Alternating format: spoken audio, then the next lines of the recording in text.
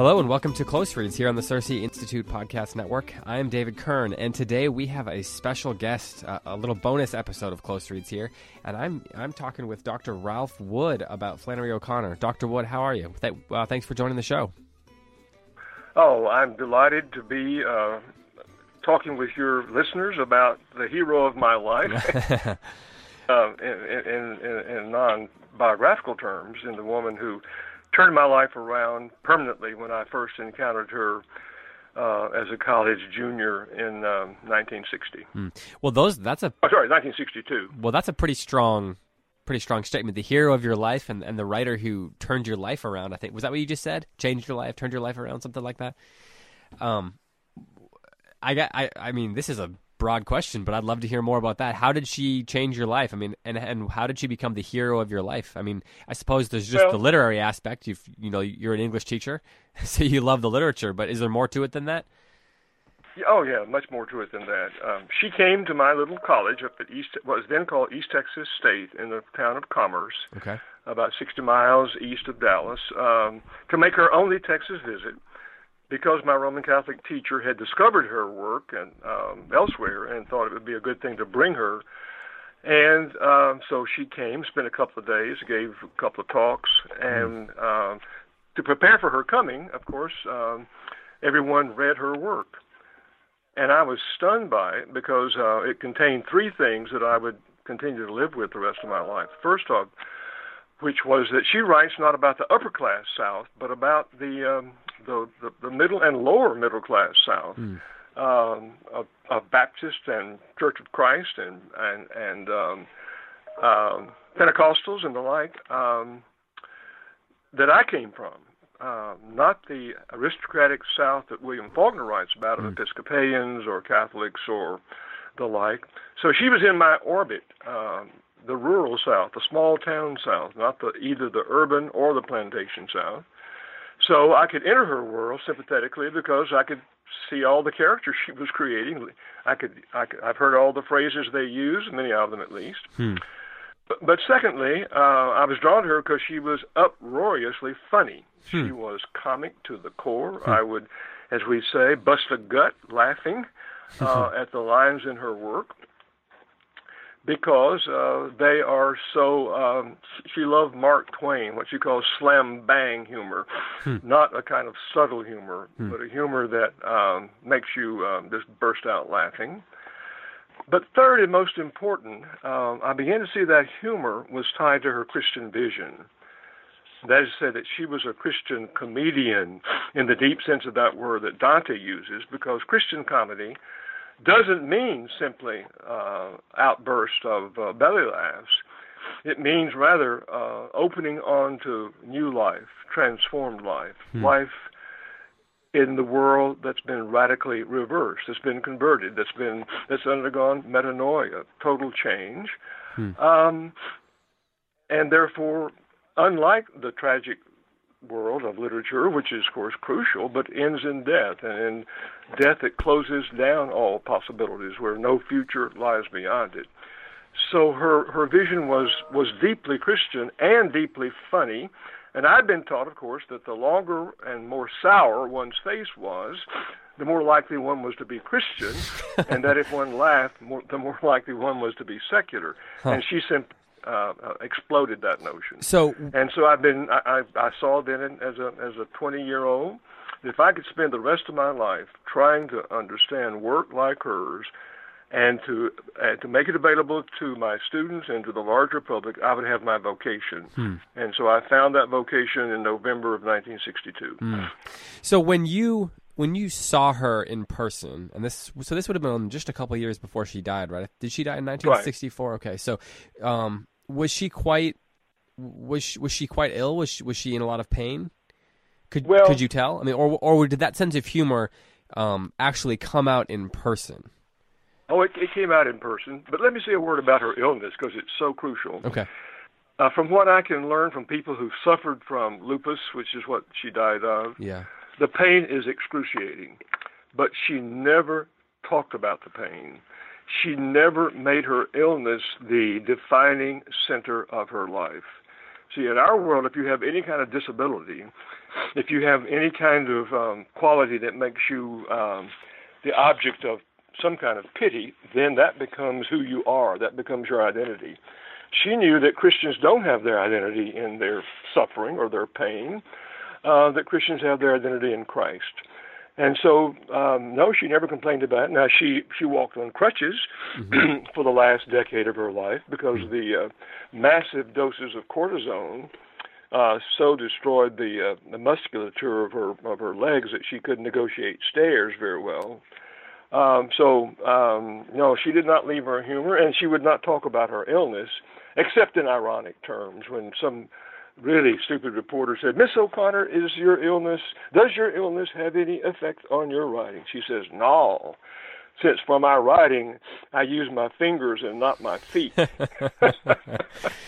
other words, I'm at the typewriter, and I'm not typing with my lame legs. So she just missed the question out of hand. Interesting.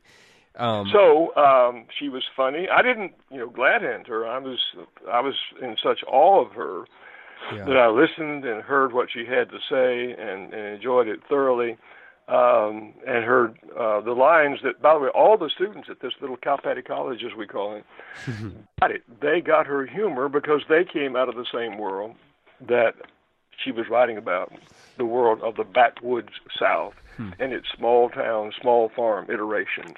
It's so interesting because I often, when I read O'Connor, I feel like I want to laugh a lot.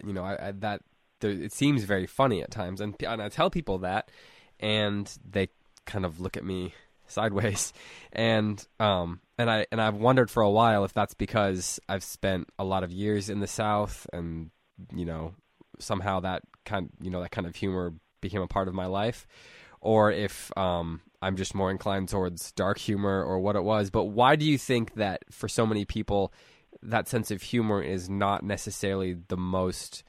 It scandalizes. Sorry? Well, let me say that she is regarded as a grim, joyless, hopeless, dour writer. Right. Who must not be taken, certainly with the kind of seriousness that other writers like C.S. Lewis or J.R.R. Tolkien should be taken. Mm-hmm. That kind of feedback almost always comes from Christians and not from secularists. And that, to me, is a very bothersome thing, that Christians should find her off-putting more than people who are not Christian. And, of course, the reason for that is that she understands the scandal of the gospel. The gospel is an offense. Blessed are they, says our Lord, who are not offended in me, who will not turn away from me because I turn their lives upside down. And so she offends complacent Christians who don't want to undertake the kind of trouble that goes into understanding complex, deep Christian fiction, which is what she gives us. So, and how does the humor play into that? Well, it plays into it in a couple of ways. The most obvious are simply the side-splittingly funny lines, often, by the way, uttered by her secular characters. I was exchanging a letter with a former student of mine, where at the end of her story, that actually is most about herself, Good Country People, the antagonist says to the protagonist, "Listen, Helga, I've been believing in nothing as long as I've been born, ever since I've been born." So here he is, a real nihilist who's never read a word of Nietzsche or Heidegger or anything else, but gets off that kind of line. They're throughout her work really funny lines. For example, in her her favorite story, one that's often not even allowed to be taught because it uses the forbidden N-word, even though she's very careful to make her characters use that word, only never her omniscient narrators. And when she's in a character's mind, she uses the N-word. But in that favorite story, which is a kind of contest between a great uncle and his nephew, the great uncle's trying to hold up how superior his life is out there in the countryside, and he warns his nephew about the danger of getting lost, and the little boy says, "Ain't nowhere around here to get lost at." Well, you know, and then in her most difficult work, The Violent Bear Away, where there is a murder, and the murderer confesses to a truck driver, says, "I just drowned a boy." And the truck driver says, "Only one?" So it strikes me that, you know, even in a Good Man Is Hard to Find, which is the story that most people have, you know, at least they read that one in school. And if it was off-putting, they didn't. If they didn't have it properly taught or had a bad experience, they probably never picked up O'Connor again. But even in that story, the line that the misfit says about if only she had someone to shoot her every day of her life, she could have been a good woman. Even that's the signature line. Yeah, and that's with deeply redneck grammar. She would have been a good woman if it had been somebody to shoot her every day of her life. That's right. But even that line is deeply funny. If we all faced our death the way we should in every day of our living, we would not be who we are, in the bad sense of that word. Right. But even a line like that it's deeply funny and deeply true at the same time, and it seems like that's the point. Her humor is always striking to the core of things. Yeah. It's never simply for the sake of humor. So as are the deaths, by the way. Let me say that. That's what puts off so many people. Yeah. And by the way, I never encourage anybody to begin with A Good Man Is Hard to Find, because there are 7 deaths in that story. I agree. And then, but I remind them of what she said about her story. She said, "Now remember, a lot of people get killed in my story, but don't nobody get hurt.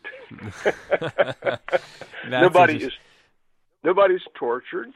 Nobody has their fingernails pulled out. Nobody has needles gouged into their eyes. So the violence is never gratuitous. It's never for its own sake. Almost all the deaths end redemptively. Because for O'Connor, death is the ultimate place that life aims at. And she loved the parable of the talents, of those who went out and multiplied their talents and brought them back manifold, and the man who went and buried his, and the one who stands under the worst condemnation. So it's in death that we return our lives fully fledged in the faith, so that they have flowered for things good and faithful, or we, alas, return empty-handed.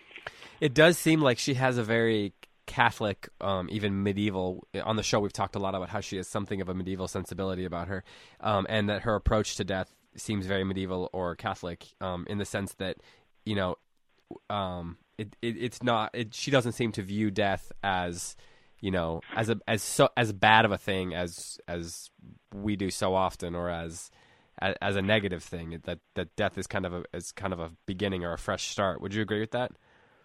Well, sure. I mean, when our Lord says, "Let anyone who comes after me take up her cross and follow me," the cross is an instrument of death. The Christian life is a long preparation for martyrdom, and if we don't receive it in this life, we receive it, of course, receive it by the traditional method. We receive it in our death. So are we prepared to die? So she loved those signs. Get right with God. Tomorrow you may die. And not simply because she's a Catholic, but because she's a Christian. Life is a continual dying unto self-will, unto pride, unto all of the deadly vices. I remember the Archbishop of Chicago once saying, "We need to have a huge billboard that reads, 'Dying is good for you.'" But that's not a Catholic sentiment. Now, she is Catholic to the core. I don't want to de-emphasize that. Yeah. But she is universally Christian, not narrowly, parochially Catholic. That's why there's so few Catholic characters in her book. She did not want to be known as a Catholic writer, much less a Catholic writer named Mary O'Connor. She drops the Mary. I mean, that's more Catholic than the Pope. Mary O'Connor, the Catholic writer. So she said, "I am a writer. My work has to stand on its own. And I don't want to be given false adjectives in front of it." And she drops the name Mary because it sends all the kind of signals to audiences that, well, here is a mere pious Catholic woman. And she adopts a family name, which was her middle name, Flannery, which is androgynous. You don't know whether she's male or female when you read her. So you said that when you're in college, your professor invites invites her to speak at your school, and so you started reading some of the work to prepare. Now, I guess most of the work was not collected or gathered into collections the way we have it now. So this question is in two parts. One, what did you read first as you were preparing to listen to her? And before you'd ever even met her, what was your first impression of her work? Well, this is in 1962, before she's published by that time, of course. Her two novels, well, her second novel was published in 62, but her stories have been gathered only in that initial volume called A Good Man is Hard to Find. Right. So I read that little volume of stories to begin with, and, I was not put off by them. I was shocked by them, but I was shocked in the same way that I'm shocked by the gospel. Not shocked because someone has made me want to put a gun to my head. And I simply continued from there. It wasn't that I, read anything special or different. Now, the one thing I would say to your listeners is that the place to begin O'Connor, if one wants to be really brought into her world, are letters. The Habit of Being, I argue, may be the best book of Christian spiritual reading one can undertake. If you read A Letter a Night by Flannery O'Connor, she will save your soul. Because you get the full O'Connor. They're funny. They're about all of the ordinary life that she lived where nothing much happens. There won't be any biographies of me because the only thing that happens is that we killed a rattlesnake yesterday. Life consists of going from here to the chicken house, she said. So she hoped to be married. A lot can happen between the house and the chicken house. That's right. If you have eyes to see and ears to hear, so an awful lot can happen between here and the chicken house. Okay, so speaking then of what happened between the house and the chicken house, which biography that's out there do you recommend the most? We had a few people ask us that. This is kind of a side question. That's a question to which I have to give a very sad answer. There is none. Both of the biographies devoted totally to her work are failures. I've written a scorching review of the book by Gooch because he ignores her Catholicism. He ignores her Christianity as far as possible and thus misses the heart of her. Therefore, the best book, oddly enough, is a little literary biography. Hang on just a minute. I'm going to reach it from my shelf. Okay.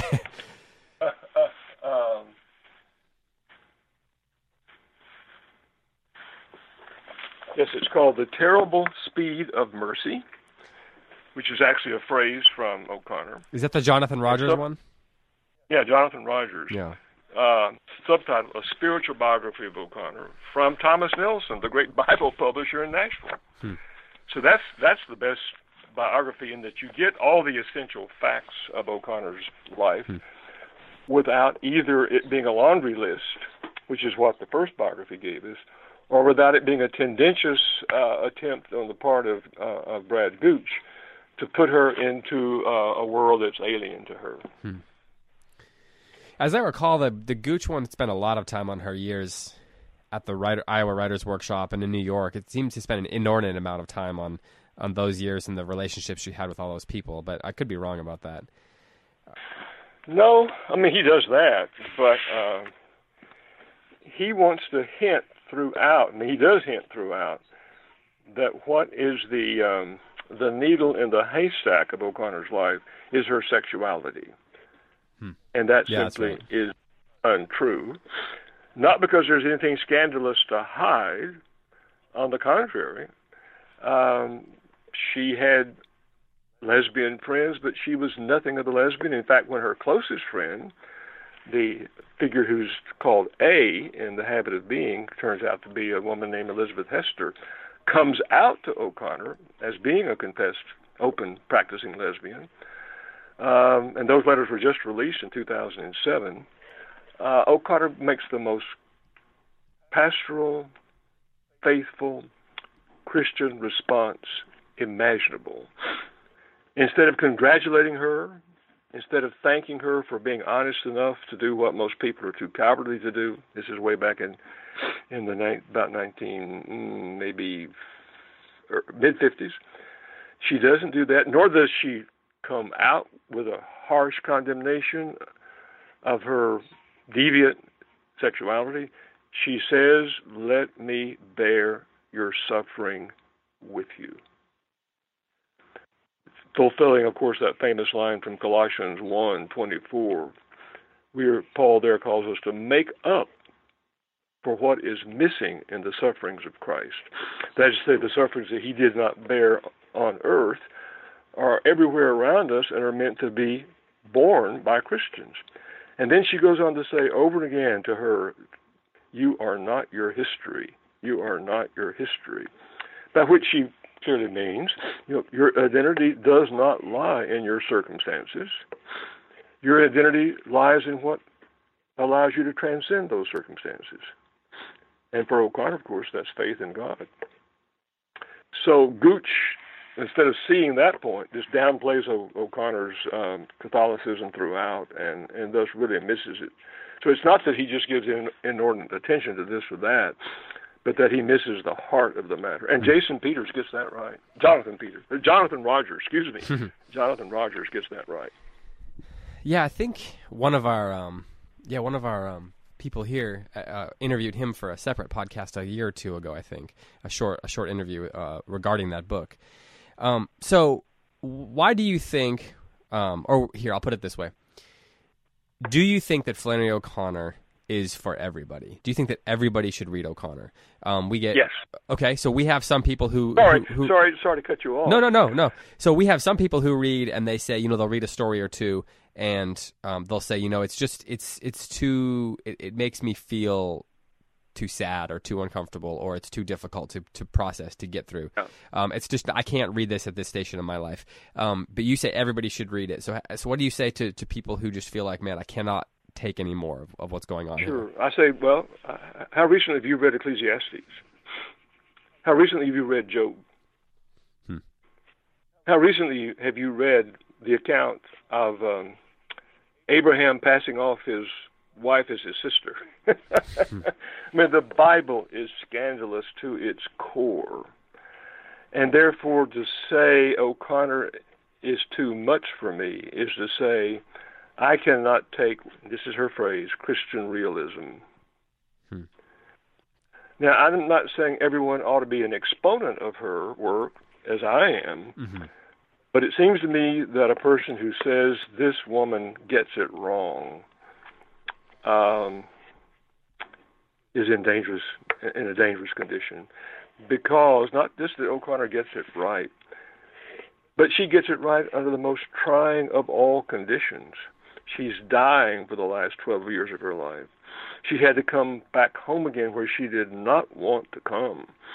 She said, I thought this would be the death of me, to return to my small-town, gossipy, little-minded burg in middle Georgia, that I would never do anything else creative. I would simply dry up and die, if spiritually and then physically. And just the opposite happened. She underwent a tremendous flowering of her talent there because she came to see that it was that region that had produced her, the American South, that was the heartbeat of her fiction. And that and she came to a wonderfully reconciling relation to her mother, whom she regarded as a smother mother. In fact, that's why Everything Rises Must Converge is such an important story. She began thinking she'd have Julian's stance toward her mother. And she comes, and by the way, Mrs. O'Connor was very much like Julian's mother. But she came to see that she, as a potential Julian, was in far greater danger than her mother, or Julian's mother. So one of the questions that we debated on the show and subsequently kind of on the internet after that is whether Julian's mother was in the wrong to offer the little boy in that story the coin. Where do you fall on that? I'd be curious to get your opinion on that. Sure. We also debated who's this story really about, the mother or Julian. It's about both, I think, but that, I guess. Well, remember, only Julian is named, so that's a giveaway that he's the protagonist. Yeah, that's true. But he's, and therefore that's part of the problem. Her only significance lies in relation to him, as he sees it. And that's why O'Connor, very careful, craftsperson, artist, doesn't give her a name. But O'Connor makes it very clear by the repeated emphasis on the blue eyes of Julian's mother, on the fact that this woman, in her own way, has sacrificed everything. She's let her own teeth go unfilled that he might have opportunity. He's obviously a ne'er-do-well, a failed would-be writer, still living at home. She's still taking care of him, though, of course, he blames her for his failure. So there is about her what I would call an innocent racism, if you can deal with that oxymoron. She is not a mean racist. She's not one who, as Lester Maddox said, would like to take an axe handle and bust them over the head. She simply is the product of her circumstances. She is one who has not found, yet at least, a way out of those circumstances, and therefore she harbors all of the conventional views, but at the core of her is an innocent goodness. And therefore, when Julian spots his mother, seeing that she has a hat on exactly like the black woman's, and lets her see that he has seen, that's the ultimate humiliation of her. And that's what he glories in. He relishes the fact that he can humiliate his own mother. And for Flannery O'Connor, who learned this from Dostoevsky, filial ingratitude, as Shakespeare calls it, to have contempt for the very person who brings us into being, who sustains our life, even when they're limited, as his mother is, amounts to a virtual rejection of God. In fact, I have a little aphorism from Dostoevsky. We stand in immediate relation to our parents as we stand in ultimate relation to God. And therefore, a good barometer of our relation to God is how we treat our parents, even when, especially when they are benighted, limited, as his mother is. After all, God is not always obviously good. That's why Job screams for 39 chapters. However, that innocence plays itself out in two ways at the end. One is the giving of that shiny copper to a little black child, the child, I guess, of the woman with the hat. I can't remember if it's the same woman or not. Yeah, I think it but is. In any case, I think it refers to her as the boy's mother. Right. It's a gesture of friendliness. It's a gesture of again, a naive. She wouldn't take that little black child home with her to, feed him at her table, but she is not condescending toward him. She's simply acknowledging that he's cute, and that she wants to smile rather than frown at him.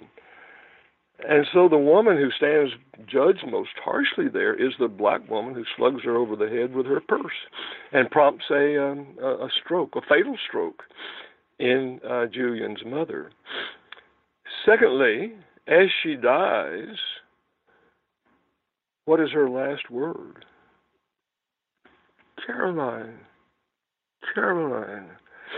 She's of course, she's become delusional. The last person she thinks of at her death is her black nanny that she knew growing up, the one who treated her with utter mutuality and cordiality and love, and therefore she thinks of that mutuality and cordiality and love in a black person.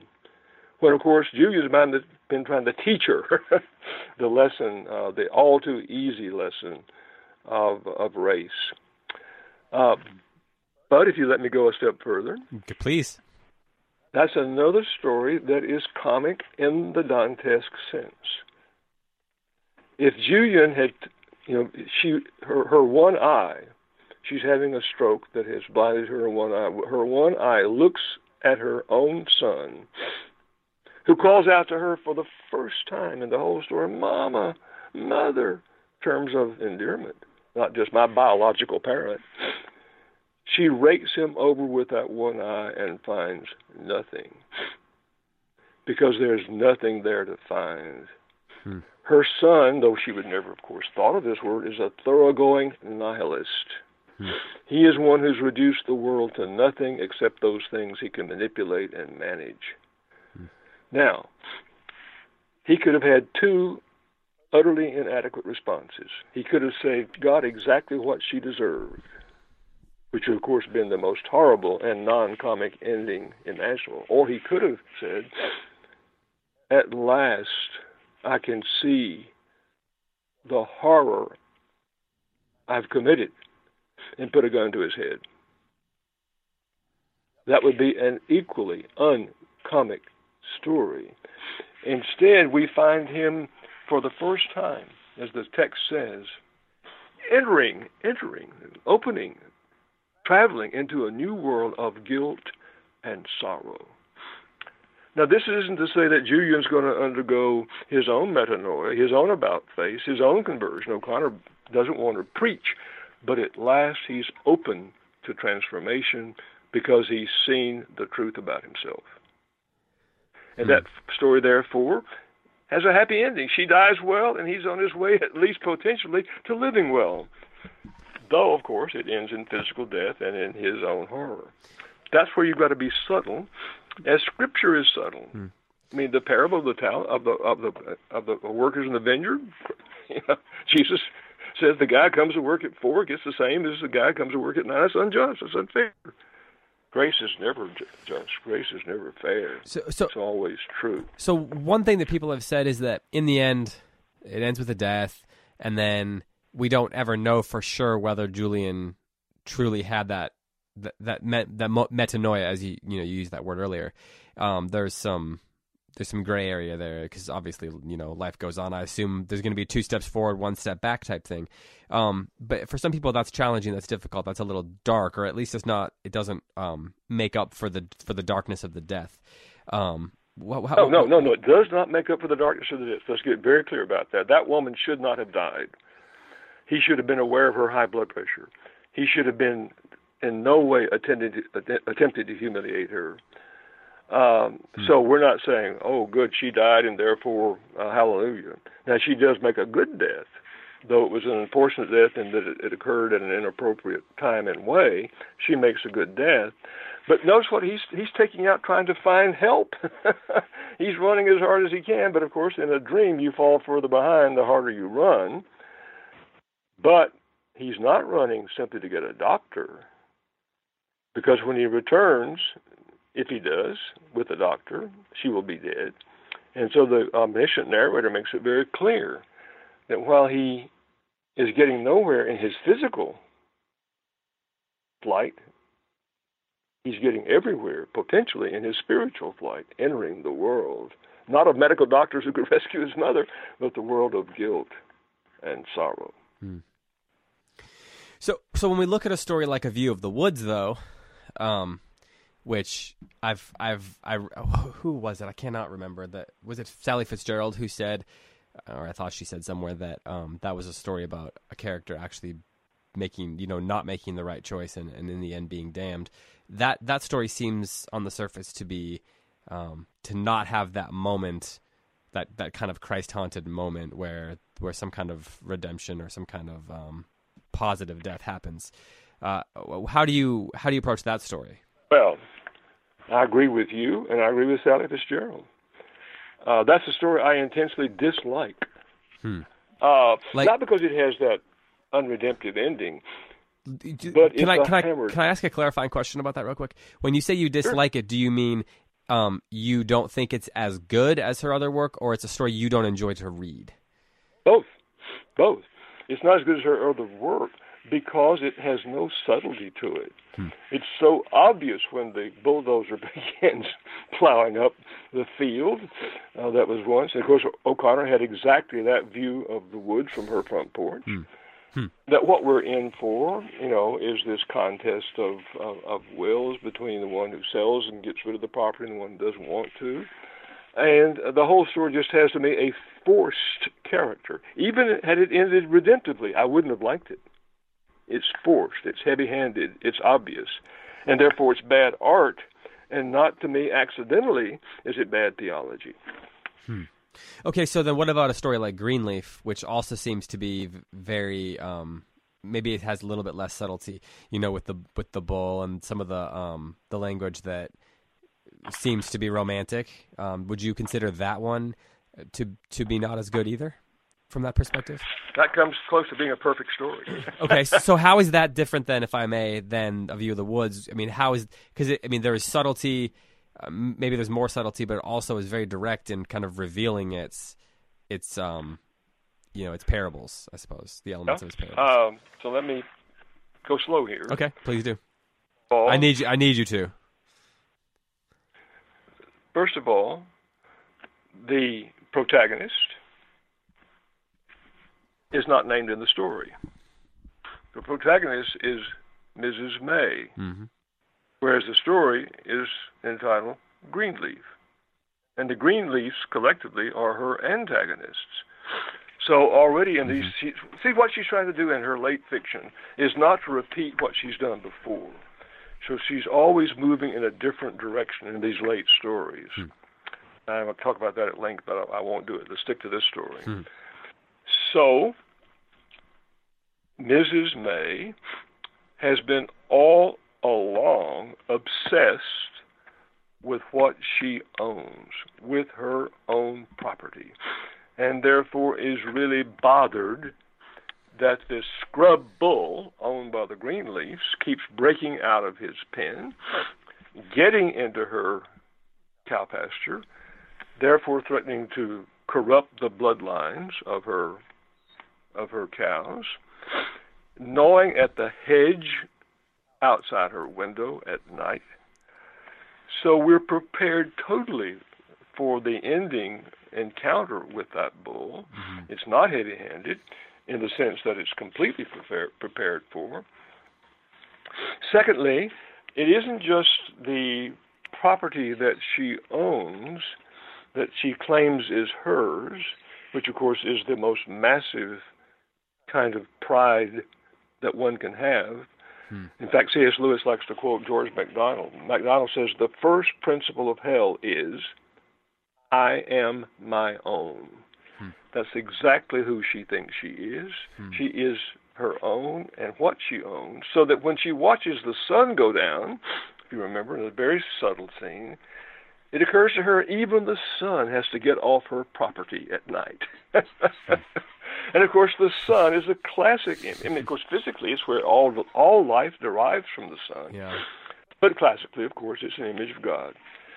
So she is a woman eaten up with a kind of complacency that the Greenleafs burst wide open. And that final scene is prepared for in a variety of ways, but especially when she comes upon Mrs. Greenleaf out in the woods where she has piled up clippings of the world's horrors and sufferings and throws herself over them in prayer, asking, she's a faith-healing kind of Christian, asking God to heal these suffering souls. And of course, Mrs. May stumbles upon her and says, get up from there. Go wash your clothes. See, for her, cleanliness is not next to godliness. It is godliness. And of course, she says the word Jesus should be kept in the church the way other words are kept in the bedroom. Yeah. So she's scandalized by Christ, even though we get that brief momentary image of a total fanatic, fool for Christ, as Paul says Christians are called to be. And so Mrs. May is courting a comeuppance. It's not that she, at the last, gets one. She has been courting one all along. She's been given evidence after evidence that her world is not one that she can manage. She's raised these two losers of sons who insult her, pass the butter to the victim. Wesley and Schofield. Yeah, and of course, those are elevated names. Yeah. O'Connor probably gets one from the Schofield Bible, by the way. And what's the other one's name? Wesley. Wesley from, of course, the Methodist. Yeah. She probably had no idea what either of those two people believed. Mrs. May, that is. Yeah, and the Schofield, the Greenleafs are so unimaginative, they can't even think of names to give their boys, so they just call them E.T. and O.T., which ain't short for nothing, as we say in behind the pine curtain here in East Texas.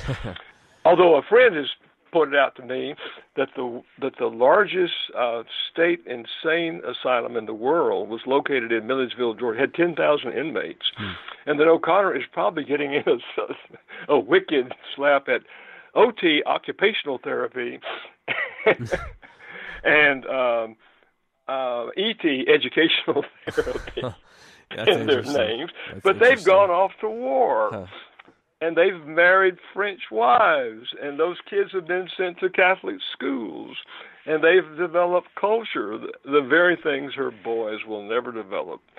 And so she's given signal after signal after signal that her life is a mess, though she thinks it is a resounding success. So when that bull comes at her, she is... Let me back up. O'Connor says a story should end in a way that's totally unexpected and totally correct. Whereas it should surprise, she won all the O. Henry Awards. It should surprise the reader that it ends that way. And yet it could not have ended in any other way. So when that bull gores her to death, rather than screaming out, "No!" What does she do, if you remember? She grasps hold of it as if he were her lover, as if she were whispering into his ear. Clearly an embrace of what the bull has done to her, rather than a rejection of what the bull has done to her.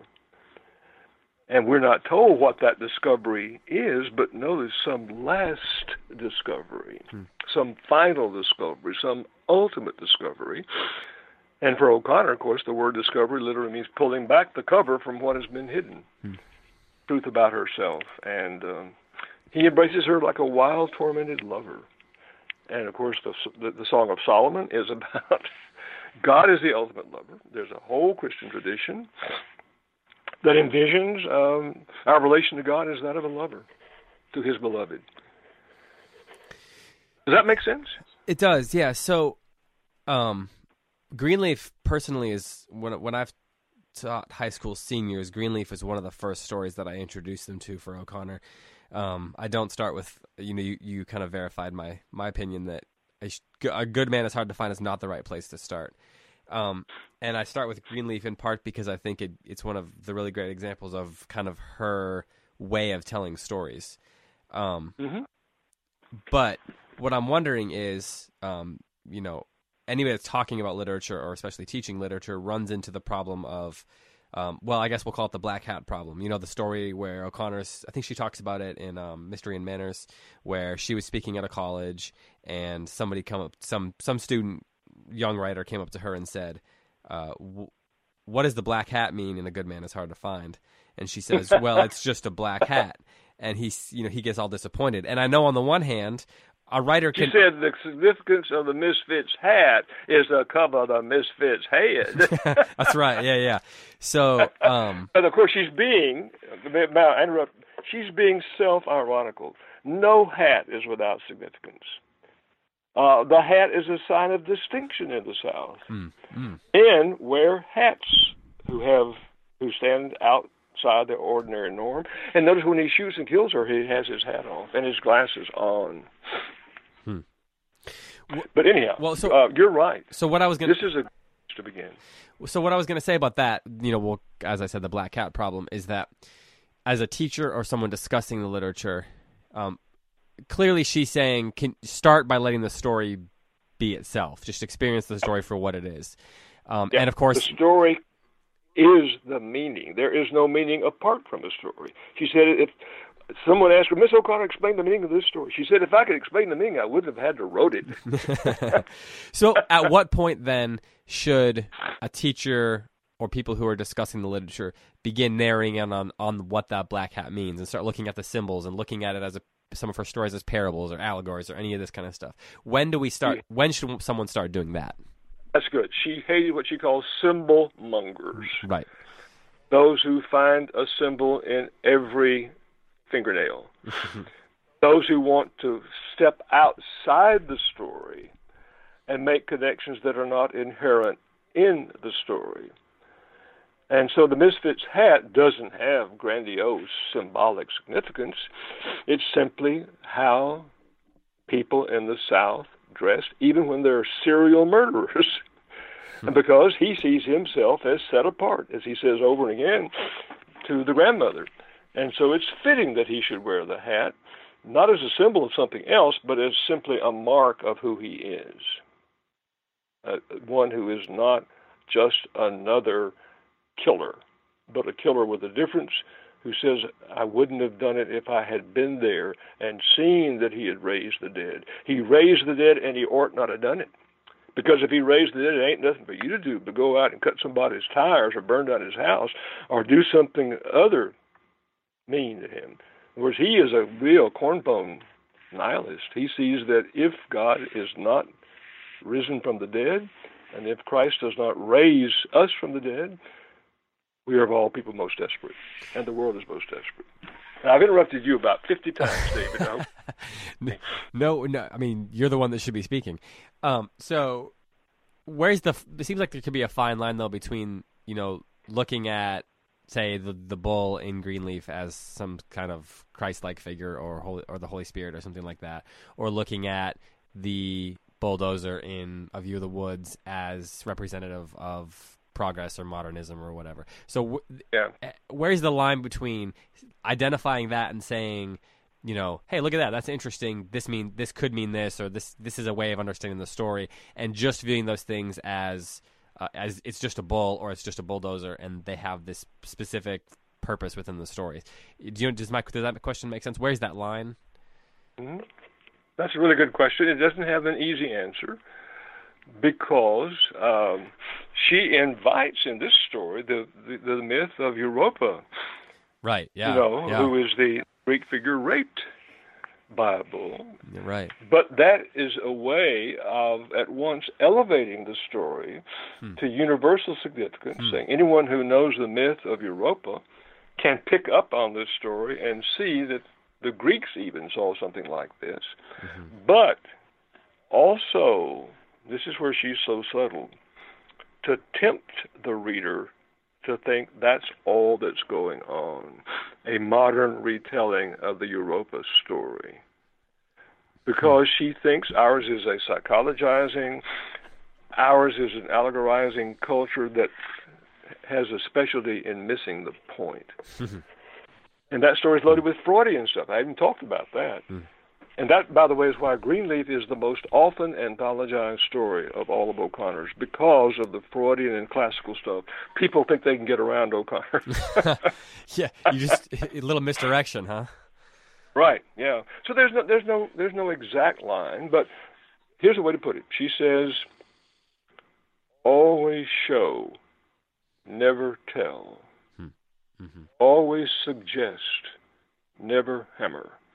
And the favorite phrase she learned from the Iowa Writers Workshop was, "Sink the theme, sink the theme. Let the theme rise up from beneath and never be imposed from above." Easy symbol mongering, easy allegorizing is imposing meaning from above. So, insofar as the bulldozer is that which is destroying the land, then it does become a symbol of, massive urban greed and the destruction of the countryside for the sake of so-called growth. Mm-hmm. But to suddenly make that into Christ or even the Antichrist, it seems to me is a step too far. Okay, so then what about the bull in Greenleaf? Greenleaf should someone read the bull as a symbol of something larger, or is it simply that the bull is the tool by which something larger happens, something greater happens, rather. I think the latter. He is a means to that larger end, and therefore to start allegorizing him as Christ is, and that's what she objected to, by the way, most, Christmongers, people who wanted to find Christ under every rock. So now he acts in a way such as Christ acts, in that, one of her favorite phrases, grace must always wound before it can heal. He wounds her, but he wounds her in such a way as to make for her potential healing. Because remember, he flips her upside down. And so for all of a sudden, she sees the whole world as sky. And you can see the world as sky only when you're standing on your head. When she watches the sunset, she can see only her property, and the sky has to darken, and the sun has to get off it. So he's transformed her vision, literally, but of course... That's so good. Yeah. So, yeah, I think you're right. It's more a means to that absolutely transcendent, spiritual, theological ending, but not in such a way as to make him Christ. Because once you do that, then you have to ask, which horn? Which is the left hand? Right. Yeah. You get into silliness, and then of course Mr. Greenleaf has to be Judas, who kills the right. And so you just that's stupid to be harsh. So you may want to. So one thing we've talked about on the show a little bit is how we believe that O'Connor, one of the things that makes her kind of, gives her a medieval sensibility, is that she seems to not view the spiritual and the physical world as being separated. That they're almost not on different planes. Like I think someone was writing about her and used the term metaphysical realism even. And would you agree with that? Because that seems to play into this. Yeah, that's exactly right. But let me put up a real flag of warning. Okay. That's not medieval. That's Christian to the core. That's the incarnational vision of the world. That the physical and the spiritual are interwoven inextricably. Thomas's famous motto. This is Catholic, but every Christian believes that the soul is the form of the body. So that God's grace is instantiated in the world, and our object is to find it and identify it and live according to it. And that's not medieval. That's the gospel. So then, if that being the case, then should we look at things like the bull and Greenleaf as, I guess I'm just kind of building on what you were just saying and following on my last question, that there is something spiritual happening with the bull or through the bull or via the bull, because the spiritual world and the physical world are not separated, and so God uses the things of this world to reach us and speak to us and change us. Is that too simply put? A little, in that I don't think you want to use the word uses. The writer is the one who uses these things because that's what art does. Art uses the visible world to identify the invisible world when it's at its highest stretch, which is what, for O'Connor, all art is doing, wittingly or unwittingly. But the visible world is the place where God dwells, not that which God uses, insofar as it is his good creation. That's how the book of Genesis, the creation account again, and God beheld it is very good. So the gospel enters the world, God enters the world in the Jews and in Jesus, because of the human failure to discern God in the creation. It's what Paul's talking about in Romans 1 and 2. But now that we have seen what God is doing in the creation through Christ, we can go ourselves and discern it, as I was trying to suggest earlier, and conform our lives to it. Unless a seed fall into the ground, You know the rest of that parable. So we begin to see everything as graced. The whole world is sacramental. Now that sacramentality comes to full expression, of course, in baptism and the Lord's Supper, the two sacraments that both Protestants and Catholics all acknowledge. But by being baptized into Christ's death and raised into his life, and being fed by his body and by his blood, therefore transforms our vision. And our vision is that by which we live. The point that you made about how her vision is literally changed, she sees the world from a different perspective in Greenleaf is so interesting. Can't believe I missed that. Hey, I'd like to go back to kind of one of the original points, as we're going a little longer than I thought, but this has been fun. For me anyway. So when we talk about how O'Connor is dark and difficult sometimes, you also say that Flannery O'Connor is someone that everybody should read. For people that have a difficult time just stomaching some of the grimness of it, what would you suggest? How would you suggest those people move forward? I mean, would you say push through it? Is it just about is it one of those things we just need to read her a few times and get familiar with kind of the way she tells stories, the language she uses, all those sorts of things, to familiarize yourself and kind of work through that? Or is there? I would urge again the letters. That's right. The letters and the essays. Okay. The essays in Mystery of Manners. Okay.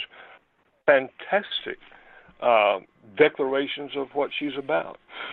And so once you immerse yourself in the letters, you come to really like this woman, to see how like us she really is. And when you read those essays, you can really see what her intentions are. And then to keep reading, and again, I've taught these stories, I think, every year of my 45 years in the classroom, and never got tired for a second of rereading and teaching them. Now that's the mark, in my view, of a really great artist, is one whom you can't exhaust. So the beginning reader who's having difficulty with her needs, put her aside for a while and do some other things, read some other things, and come back to her. But keep coming back. Because as you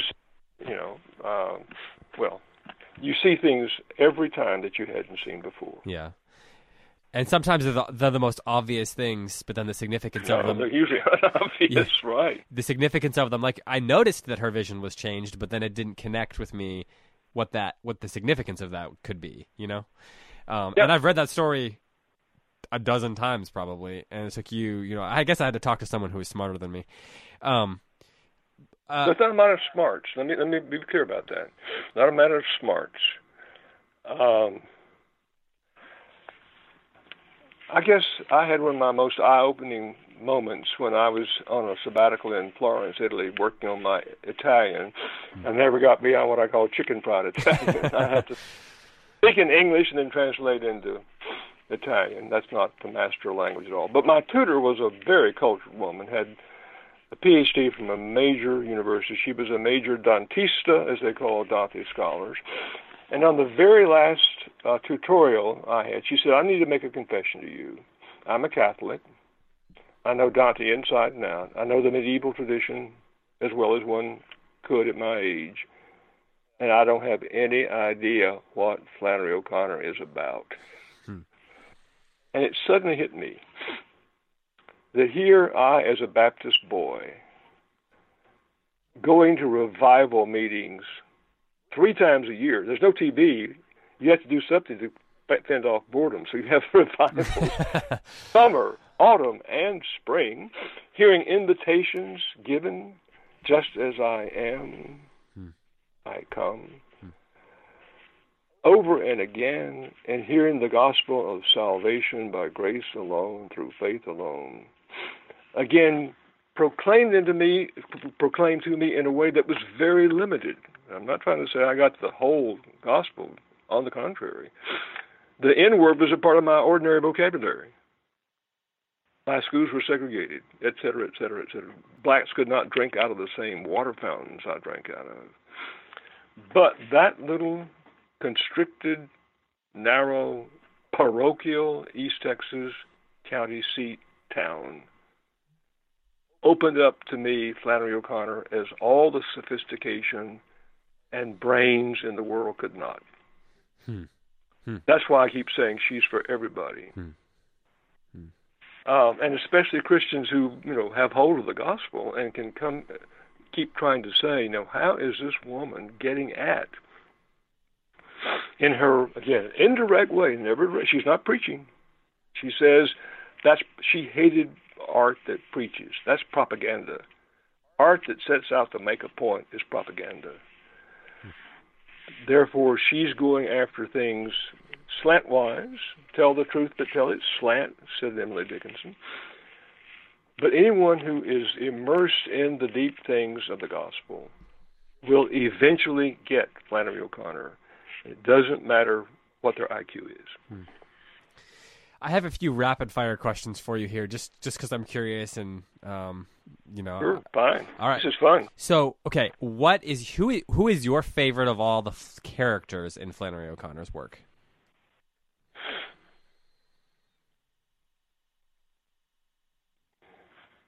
The preacher in the story called The River. That's from the volume of the first volume, right? A Good Man Is Hard to Find. Yeah. Okay. So I may talk about that story, by the way, if we in Austin this summer. Oh, fantastic! Because it's the one that most Christians have the most difficult time with. I don't need to get into that, but I love the misfit. But yeah, the preacher in that story. So who's never been to seminary, never been to college. As O'Connor say, he don't know nothing. But he nails it in his corn-pone, untutored, untrained way. So what's your favorite story to teach? That one. Okay. The River, because it's the one that puts off most people because it seems to be Christian. That's where the trouble really comes. It seems to be Christian, and yet it ends with little boys drowning. And that's why it's so much fun to teach, fun in the sense that it is such a challenge to try to open eyes to the way in which that story is not only comic in the Dantesque sense, but is deeply, deeply Christian in the specific sense. Would you say that is also just your favorite story to read? Like, if you can only read could only read one more O'Connor story for the rest of your life, that would be the one you'd read over and over? Yeah. That would probably be it. Which story challenges you the most? And I don't mean challenges your ability to understand it, but challenges you personally, spiritually, makes you think, repent the most, shall we say. Wise Blood, her novel, which again, not by any obvious ways, looks to be redemptive. But it really, really is, as a man blinds himself, puts rocks and sand and glass in his shoes, and wraps barbed wire around his chest. And he says, I can see more now that I'm blind. That's about radical Christian ascesis, the New Testament word which means the training that an athlete undergoes. And that's what the Christian life is. And that scandalizes me because I don't live that life as I should.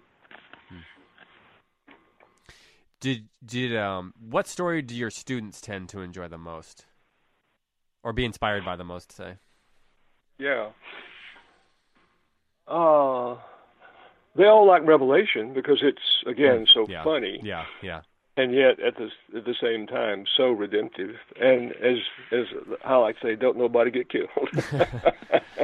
We've read the first 3 stories on the podcast from Everything That Rises Must Converge. We're doing the Enduring Chill next. We're actually going to discuss that tomorrow, and then so on from there. As people, you're doing it? I'm sorry. I thought you'd already done it. We haven't finished the whole volume. We're in the middle of it, and so that's where some people were asking some questions. So I thought it'd be a good time to get you on to discuss. Talk as we get ready for the second part of the book. Well, I guess the latter 2/3 of it. As people prepare to read the rest of these stories, some of which are darker than others. I mean, The Enduring Chill is one of my favorites, and I think it's another one that's got a lot of humor to it. So as people are gearing up for these, what advice would you give them? Let me just make a suggestion about 2 or 3 of them specifically rather than abstractly. Okay. Perfect. Enduring Chill ends with a scene that Flannery O'Connor said was the most difficult she ever had the challenge to write. And that is to have God himself enter the story in the third person of the Trinity as he descends from that ceiling stain onto Asbury Fox.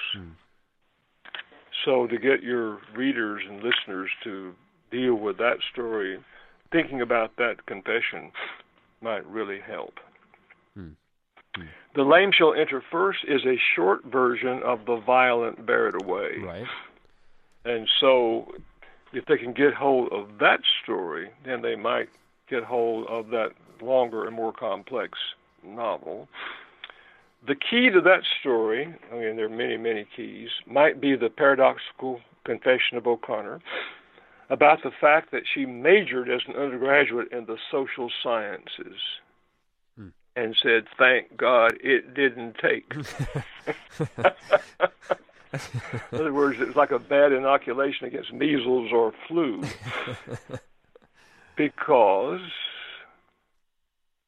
Shepard is a total product of the social sciences in a way that Flannery O'Connor regards as the key, the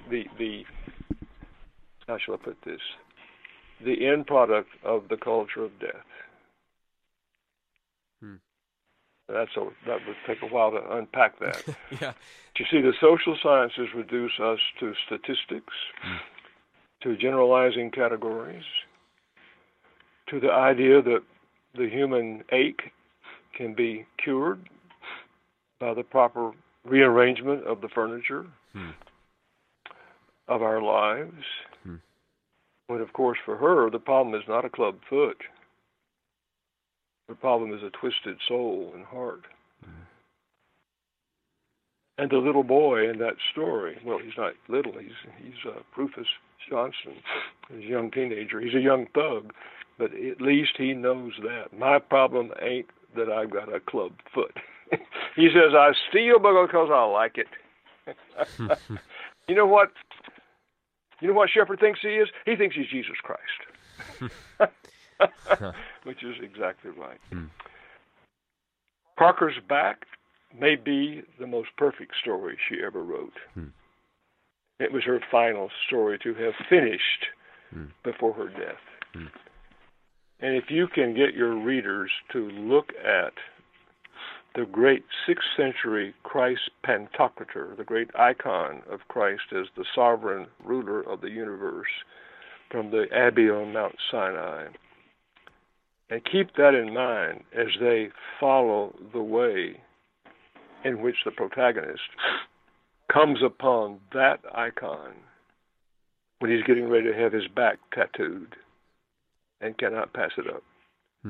But instead passes up all those sweet Jesus, meek and mild, Jesus the physician's friend. Those, of course, are what she called Christian sentimentality. And she had a wicked watchword. She says, sentimentality is to Christianity as pornography is to art. So for her, those well-meaning greeting cards from Hallmark are pornographic. They violate the gospel in the same way that pornography violates sex. Judgment Day is the story that she left unfinished. She was working on it in the hospital where she died. But it's her attempt to break into new territory where, for the first time in the whole of her fiction, she has a black man and a white man living together in mutuality. Now, not without difficulty. It is a rewriting of her very first story, The Geranium. Yeah. And The Geranium is a nice social science story. And Judgment Day is an anti-social science story. As I said, I would skip View of the Woods. I mean, as I said, it's bad art, it's bad theology. Comforts of Home is kind of on the borderline. It's not a great story.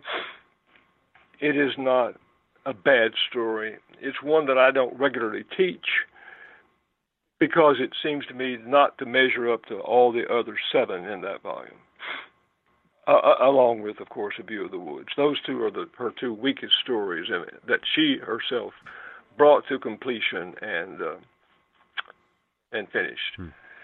The one thing that might help you there is that The Comforts of Home is a kind of retelling of the story of St. Thomas Aquinas' decision to enter the monastery in a little town outside Naples.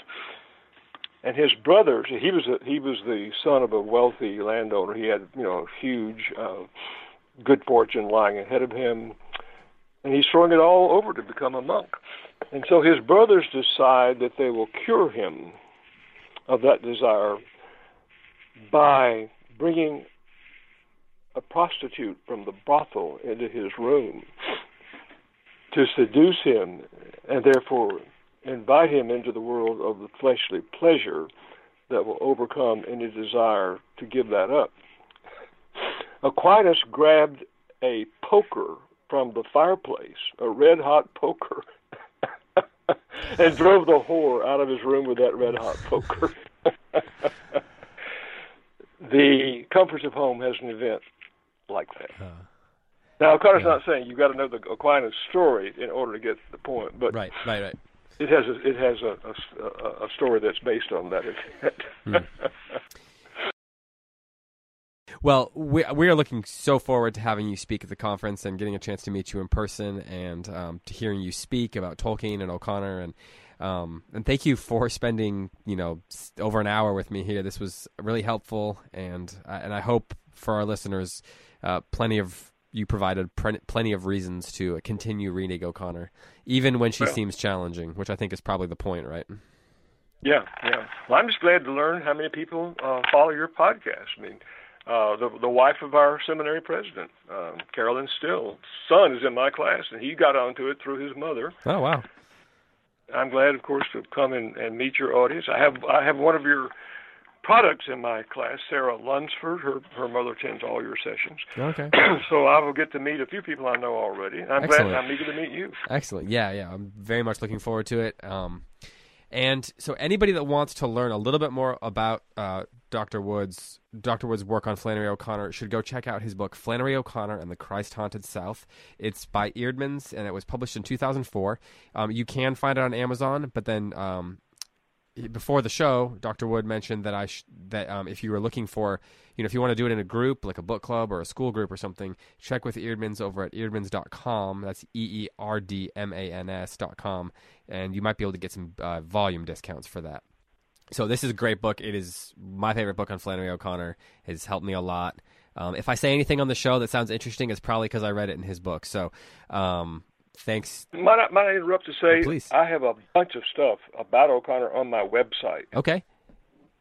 And it's, I think you can Google Ralph Wood and get to it. Okay. Perfect. But it's the ordinary HTTP //www.baylor.edu. That's standard. And then /Ralph, RALPH _Wood. Okay. Gets you to my website. Oh, great. That sounds fantastic. I'm quite certain that many of our listeners will be headed over there to frequent that the next several weeks as we continue through this book. But thanks again. Thank you so much for taking some time and for joining the show and for dispensing some wisdom. Well, my pleasure, my delight, and God bless you and your readers. Your listeners. Sorry, your listeners and readers. Well, we're all reading together. Right. But thank you, and have a great weekend. Okay, bye-bye. Bye-bye.